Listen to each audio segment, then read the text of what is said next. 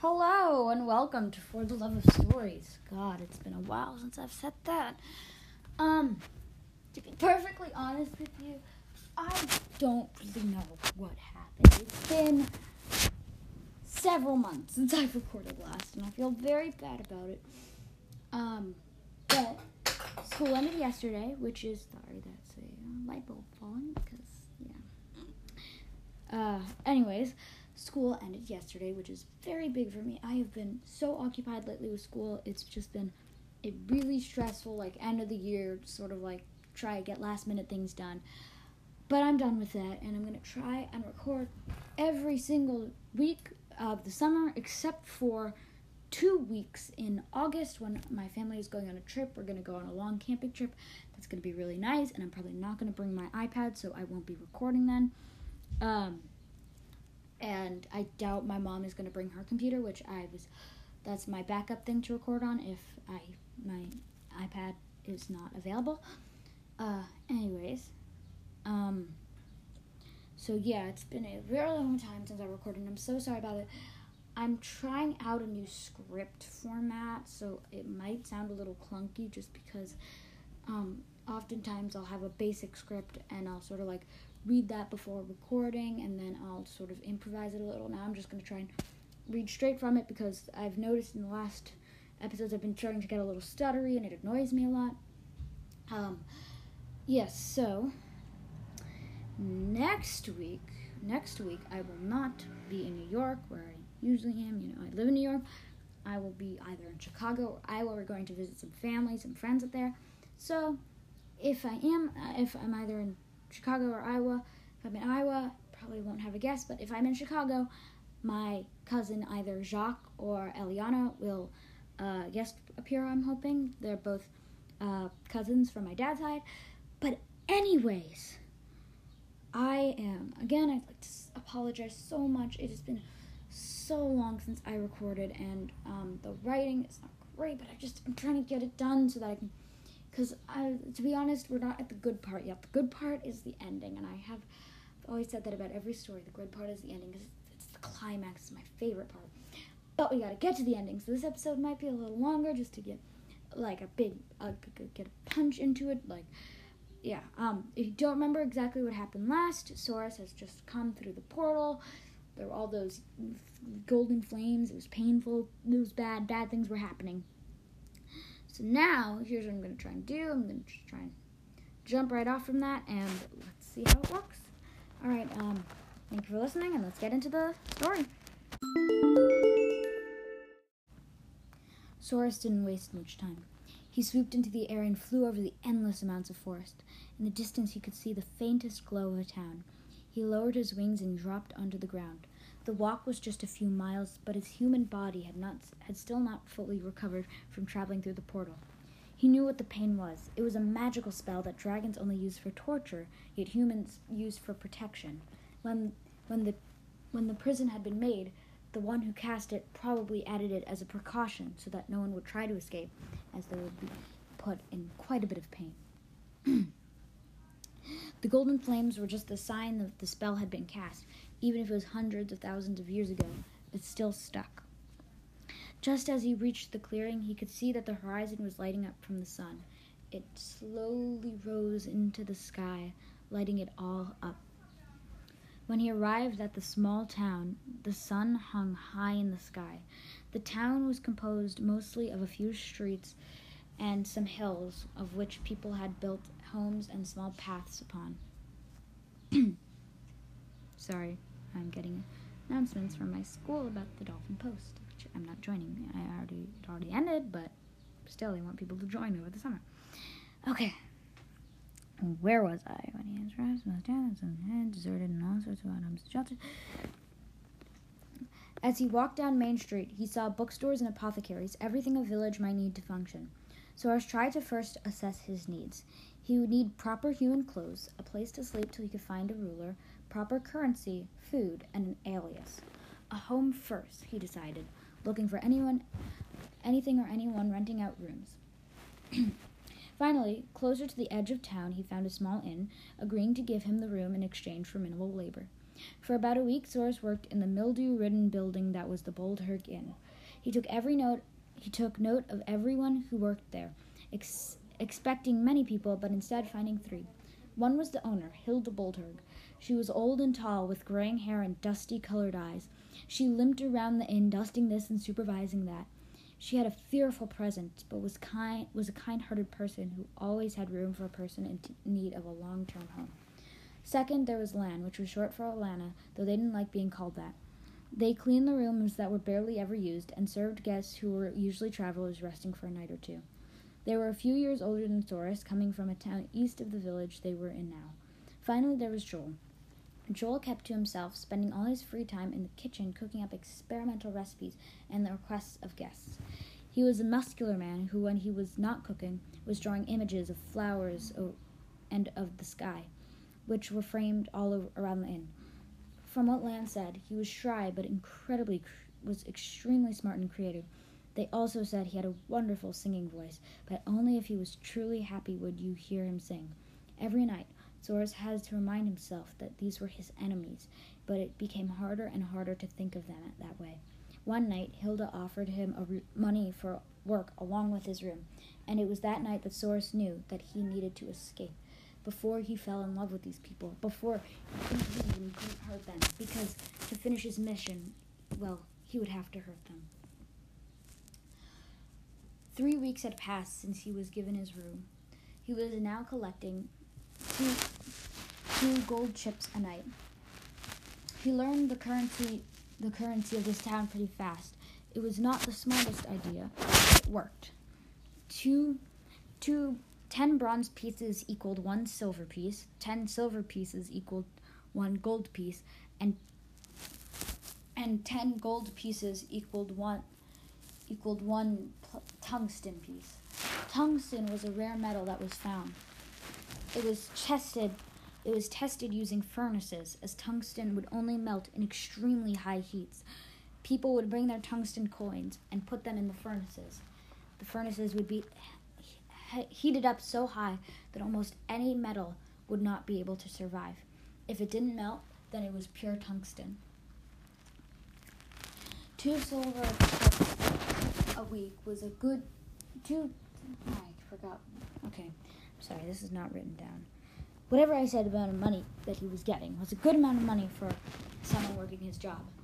His job was mainly just to clean the rooms and make sure that they looked presentable for anyone who was staying the night.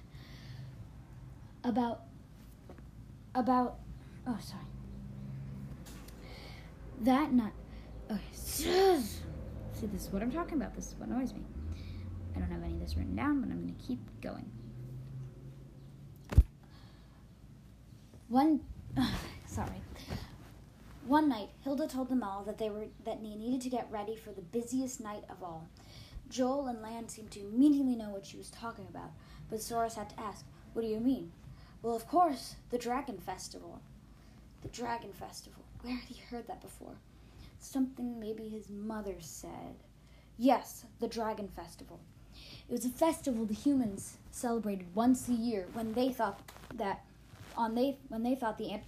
anniversary of the creation of the dragon prison was, but really they were wrong. They were about a month off.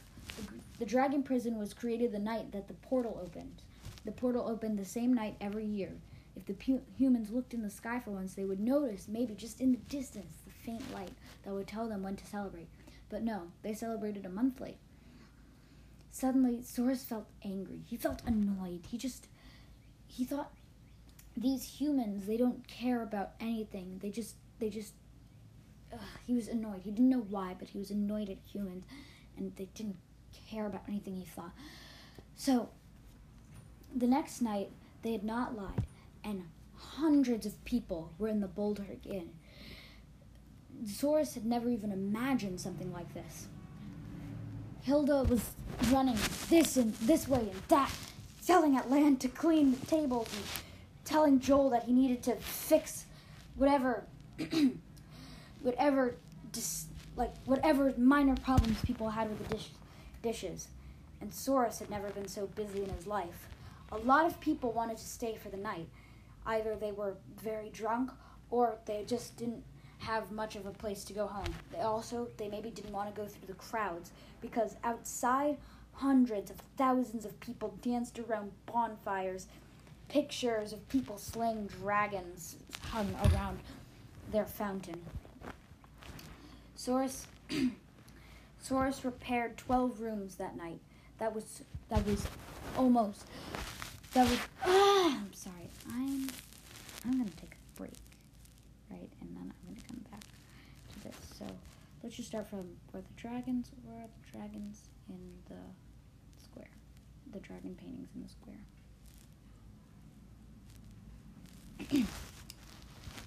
Soros prepared over 15 rooms that night. It was insane how many... Not insane, it was more than he had ever prepared in his entire time at the Boldherg Inn. After all the guests had either left or went to sleep, Soros went down to Hilda. She looked tired and a little sick. He said, "I need to leave. I would like to thank you for all that you've done for me, but I need to get to the capital. I need to get to the castle." Hilda looked at him as if he was joking. "The castle? That's quite a thing," she said. "Well, you can't go alone. It's quite the journey, and someone, I don't think that you'll be ready for it. I could send Lan with you. That could work."